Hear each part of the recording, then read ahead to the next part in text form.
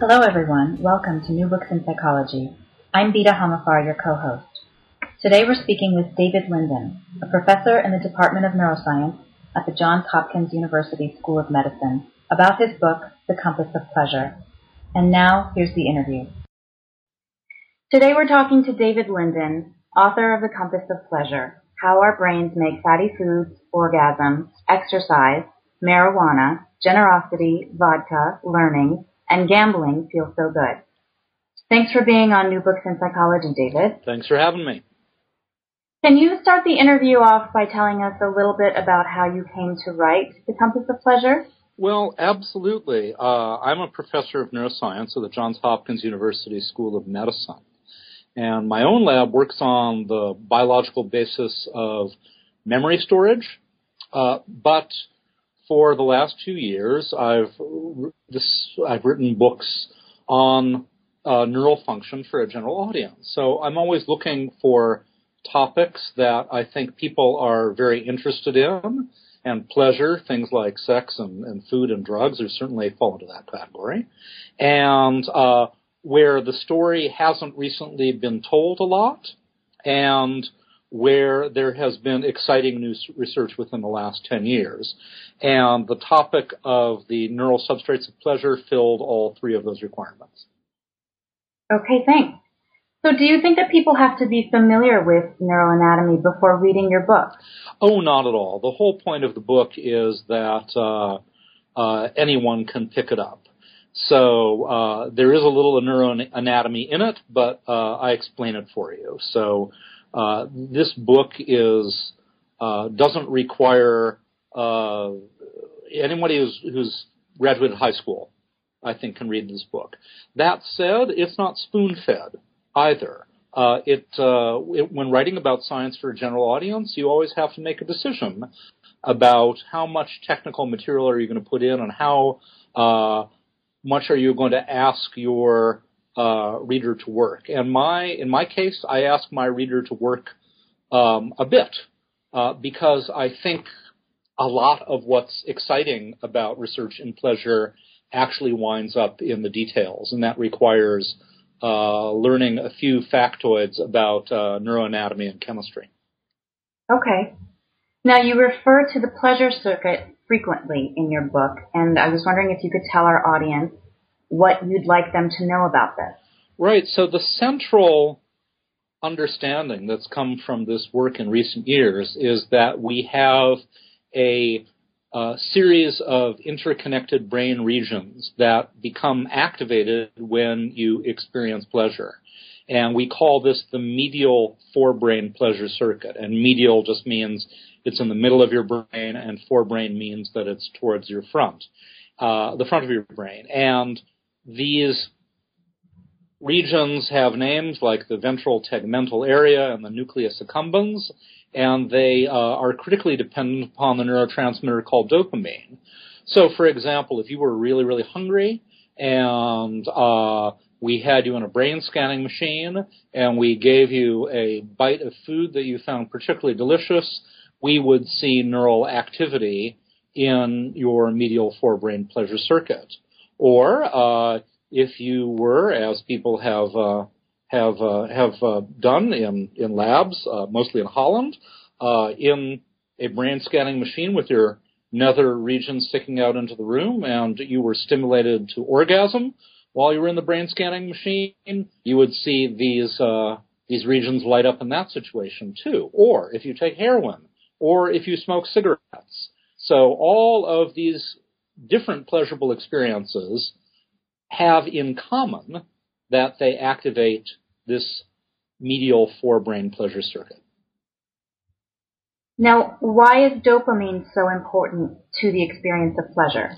Well, that's a really good question. Dopamine is sort of the central messenger within the circuit, but to sort of reduce this to a question of qualia, why does dopamine release within the circuit feel pleasurable?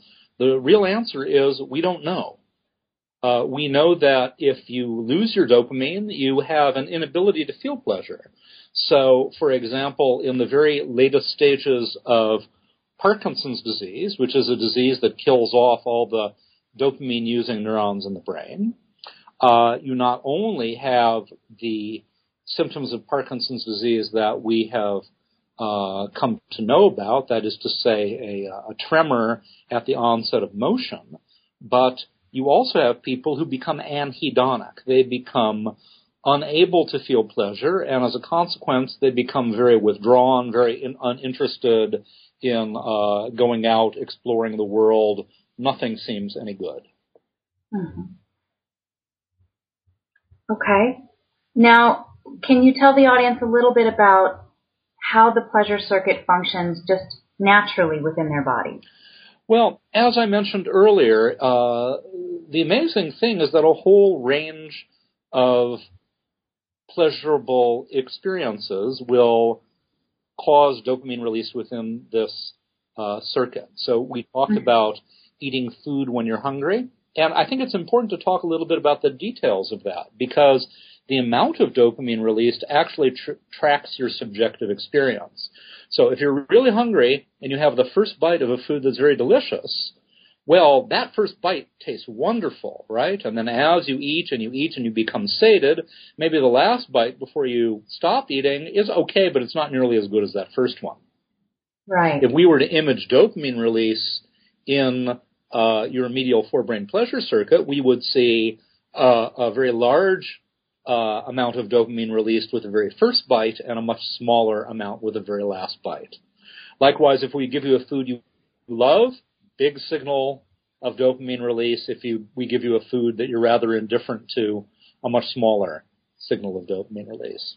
But I think one thing that's crucial in understanding how this system works is that it's not just vices that activate this pleasure circuit. It's not just things like orgasm and food and drugs.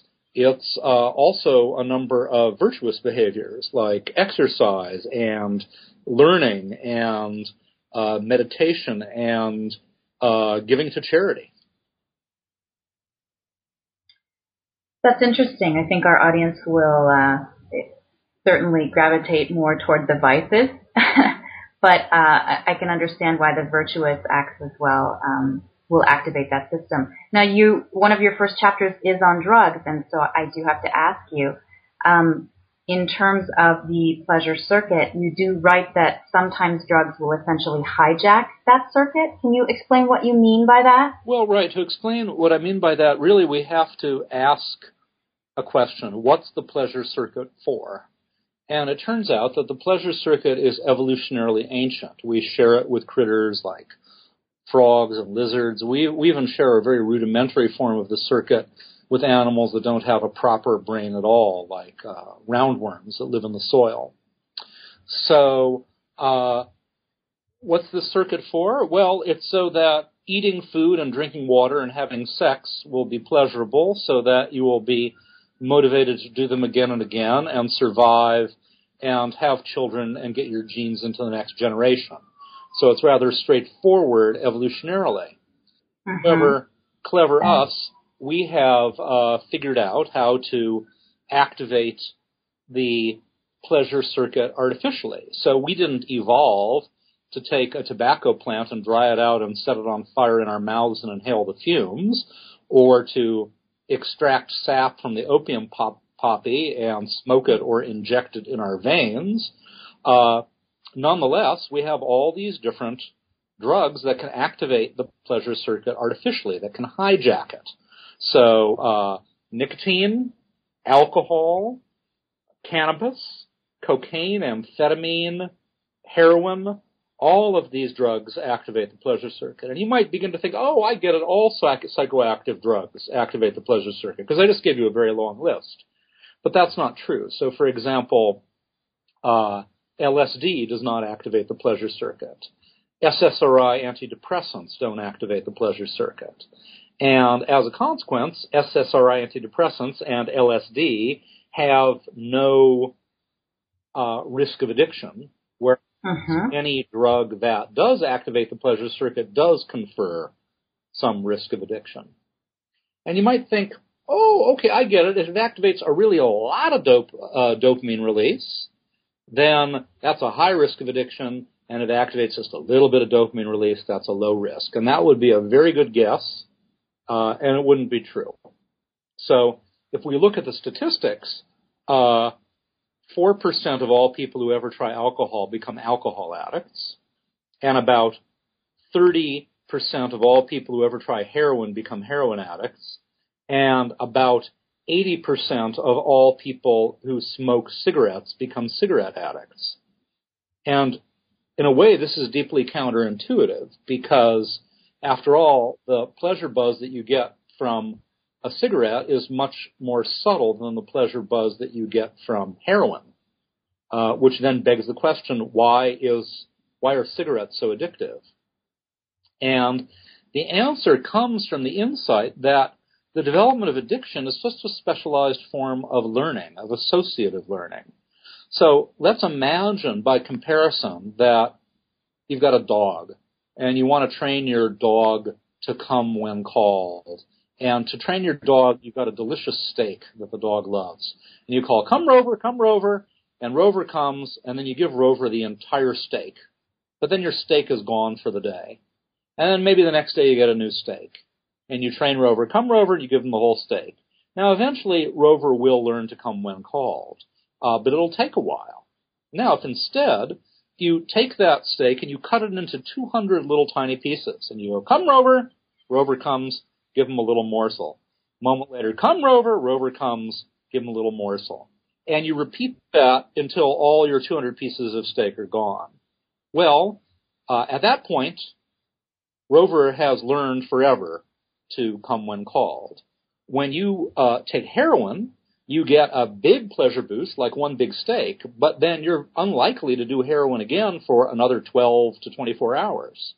However, when you smoke cigarettes, if you are a pack-a-day smoker and you puff about 10 times per cigarette, well, you're getting 200 little pleasure buzzes.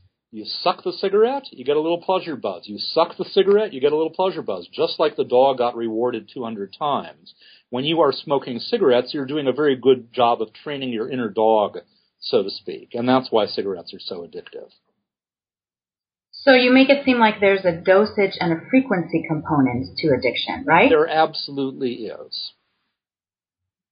All right, so now, moving from drug addiction to food addiction, which is another chapter of your book, why does overindulging in food feel so good? Well, I think what we have to realize here is that evolution is slow and cultures and technologies change quickly by comparison. So for most of our human evolutionary history, we lived in small hunter-gatherer groups, and we had a diet that didn't have very many sweet things and didn't have very many fatty things. It didn't have very many things that were calorically dense, and where intermittent famine was often a risk. And so in that food landscape, if you encounter something sweet or something fatty, it makes a whole lot of sense to snarf it all down and pack on some weight so that you might survive the next famine, whereas the person next to you might not. Of course, those ancient hardwired instincts that make fatty and sweet things so compelling for most of us don't serve us well when we live in the modern first world, where we have essentially unlimited access to calories. Is there a difference in the type of calories that make certain foods seem more appealing than others? Well, there are, and there's some things we know, but we don't entirely know why. So, for some reason, foods that we crave have certain qualities. Things with a crunchy fried exterior and a soft interior are often very craveable foods. Sweet things that have contrasting flavors and textures. So, for example, ice cream with like candy bits and nuts in it for most people, is much more craveable than a homogeneous ice cream that is just chocolate or just blueberry, for example. We don't understand the neurobiology of what it is that makes those things more crave-inducing, but you don't have to understand the neurobiology if you are a test kitchen chef at TGI Fridays or the Frito-Lay Corporation, and your goal is to encourage people to overeat massively. And that has been the goal of the food service industry. The average weight of someone in the United States has increased by 26 pounds between 1960 and today. And it's not because people's genes have changed. It's because the way food is marketed to people has changed. We tend to finish what's on our plate. So if you do bigger servings, we eat it up. We tend to drink what's in our bottle of soda. So if you make a giant bottle of soda, we tend to drink it up. We are drawn in by certain aromas of things that are sweet and fatty, of oils cooking and sweet smells like the Cinnabon perfume blasted through airports and malls. And so in order to create craveable foods, you don't actually need to understand the neurobiology. You just need to try things out. Absolutely. In your book, you write that food is more appealing sometimes when you're dieting or when you're stressed. Can you explain to the audience what you mean by that? Well, so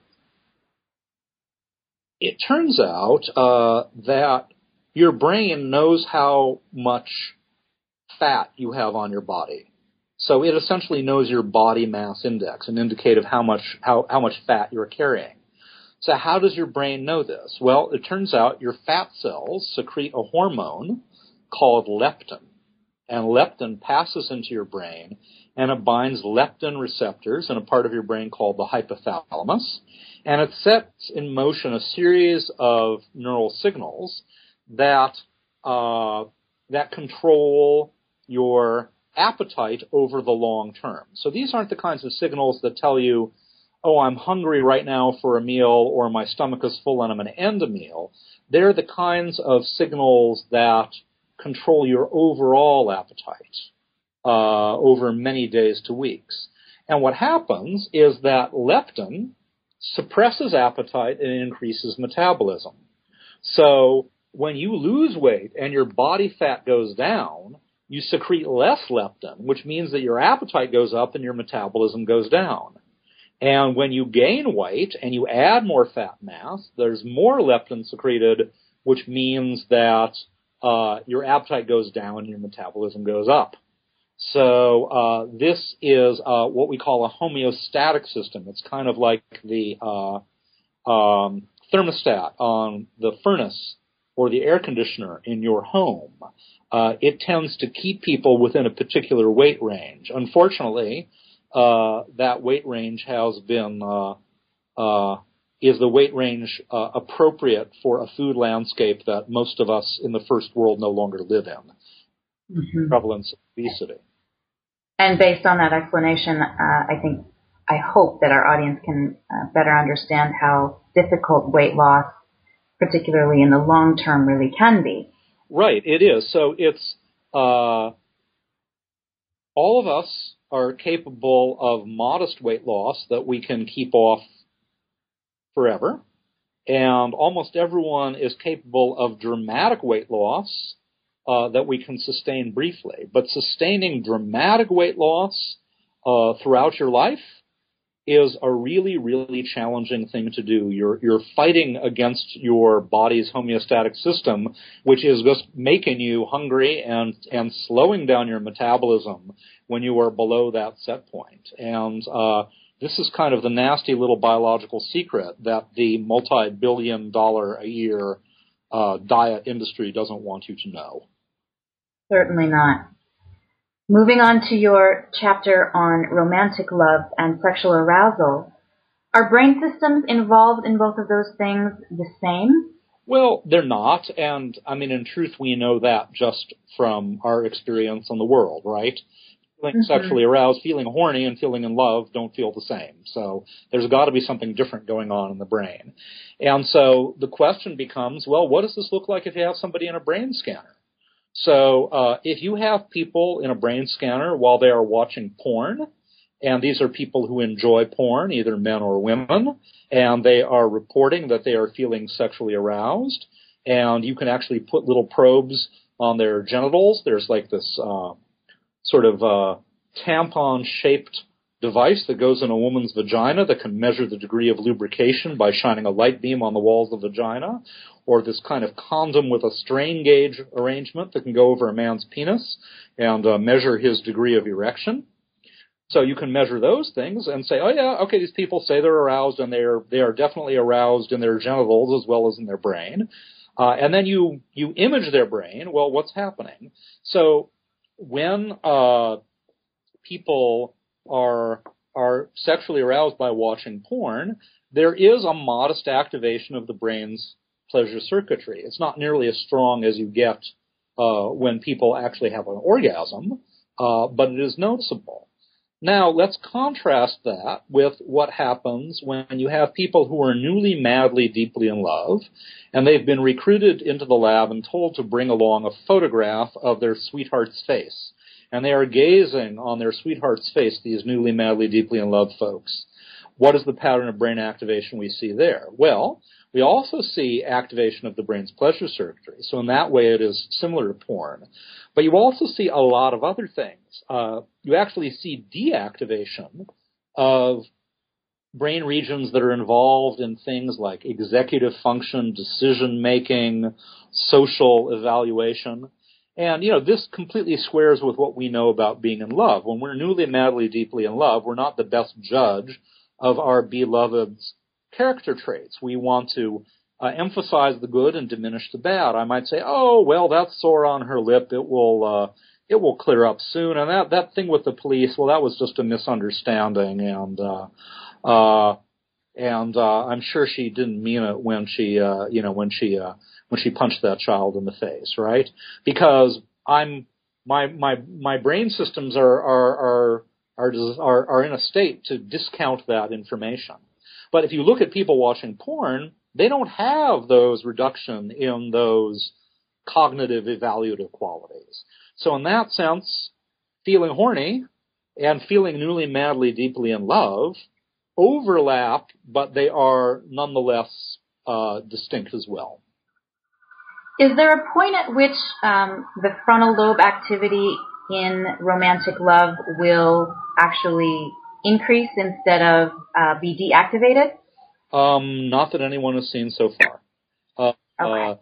So by increase, you mean increase over normal levels? No. What does happen, though, is if you do this experiment, instead of doing it in people who are newly, madly, deeply in love, you do it with people who've been in relationships, say, for 20 years or more.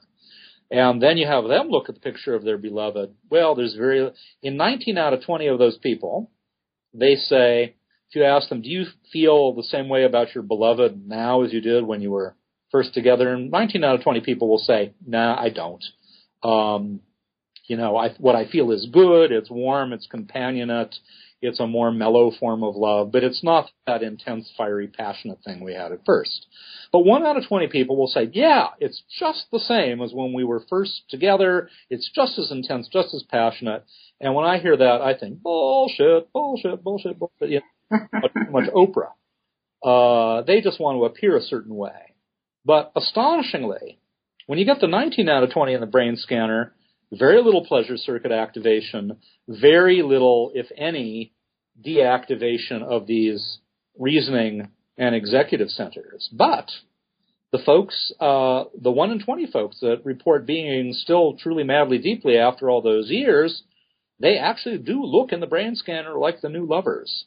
So this raises a lot of questions. Are those folks born that way? Is it because they have particularly good relationships? If one person in a relationship has that, is the other person likely to also have it or not? And these are questions we don't know the answer to yet. Let's switch gears a little bit now and talk about gambling. Why do some people who enjoy gambling go on to develop an addiction? Well, so we can ask this question about gambling, but it's actually the very same question for any kind of addiction. Why do some people who try alcohol become addicts? Why do some people, almost everyone has sex, and yet only a small fraction of people become true sex addicts?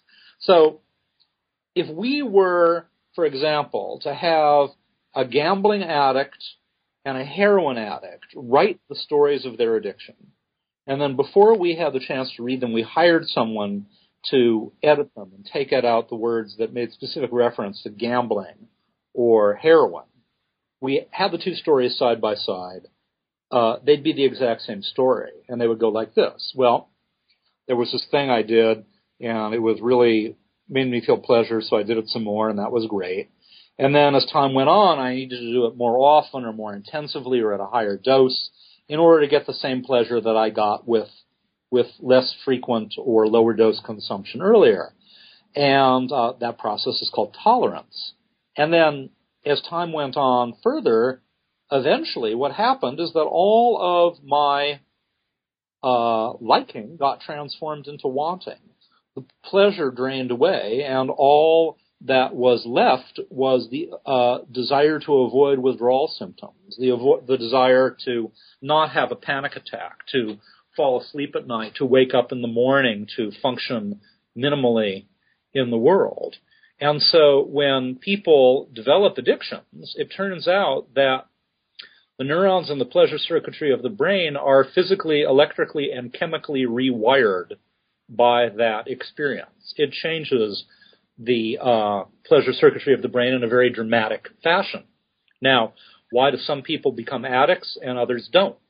Well, part of it is genetics. About 40% of the variation in most addictions can be determined by the genes you inherit from your mother and father. Now, there's no single addiction gene. There's a whole bunch of them, but not surprisingly, some of them have to do with the function of the neurotransmitter dopamine within the brain's pleasure circuit.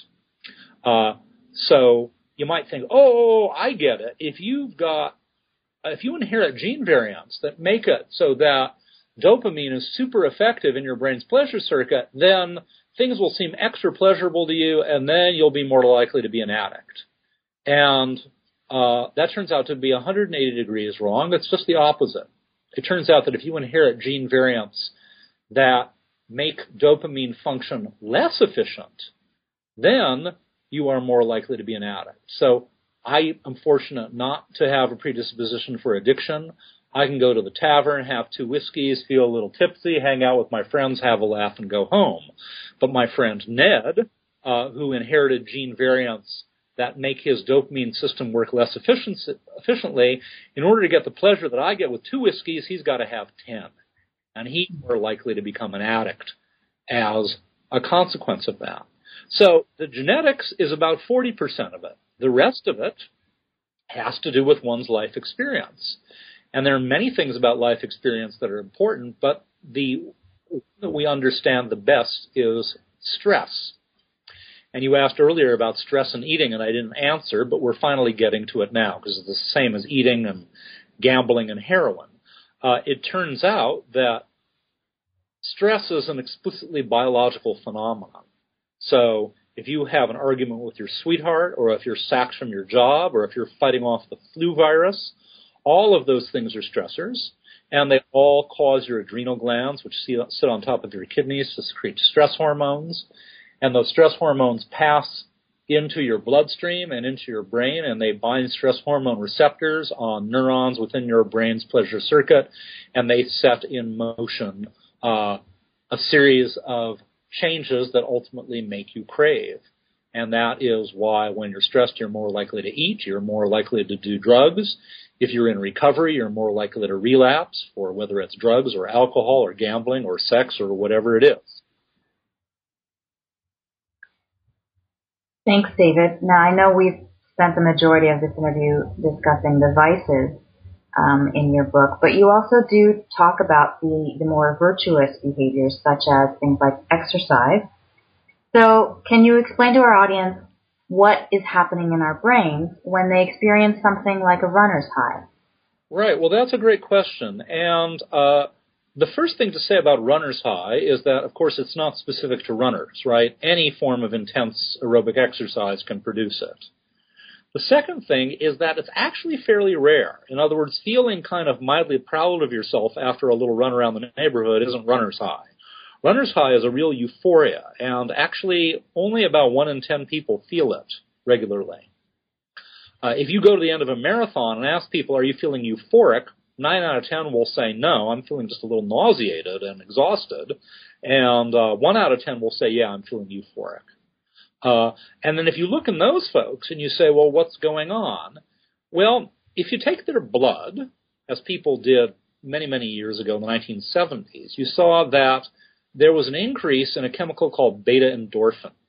And endorphins are the brain's natural morphine-like molecules, and endorphins, when they act in the brain, can activate the brain's pleasure circuit, and we thought that might be the reason. Now, there's a problem with that, though. It turns out that beta-endorphin doesn't cross the blood-brain barrier. So beta-endorphin in the blood can't get to the brain, so it can't make you feel pleasurable. So that's not it. So there's 2 other possibilities. One of them is that your brain actually produces endorphins within the brain, in the artificial cerebrospinal fluid, when you have intensive exercise and feel runner's high. And there's one study that indicates that might be the case. However, it's looking more and more likely that the relevant neurochemical culprit is not endorphins at all, but a different class of molecules called endocannabinoids. And you can probably guess from the sound of that what that is. This is your brain's natural marijuana-like molecules.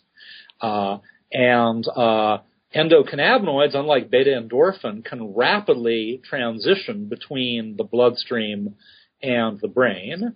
And they go up in the bloodstream, they go up in the brain with exercise, and right now they're the best candidate for the chemical that is mediating runner's high.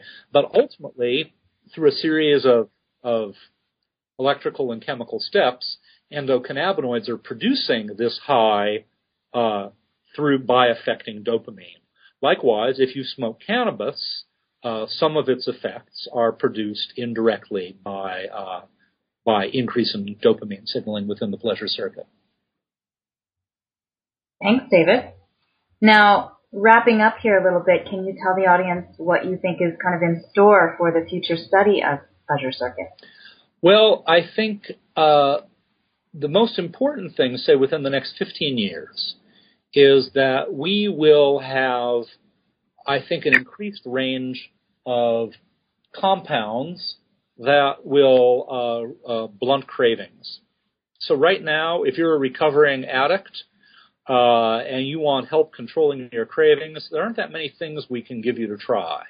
There's for nicotine withdrawal, there is a drug called varenicline, but it has some cardiovascular side effects that are concerning.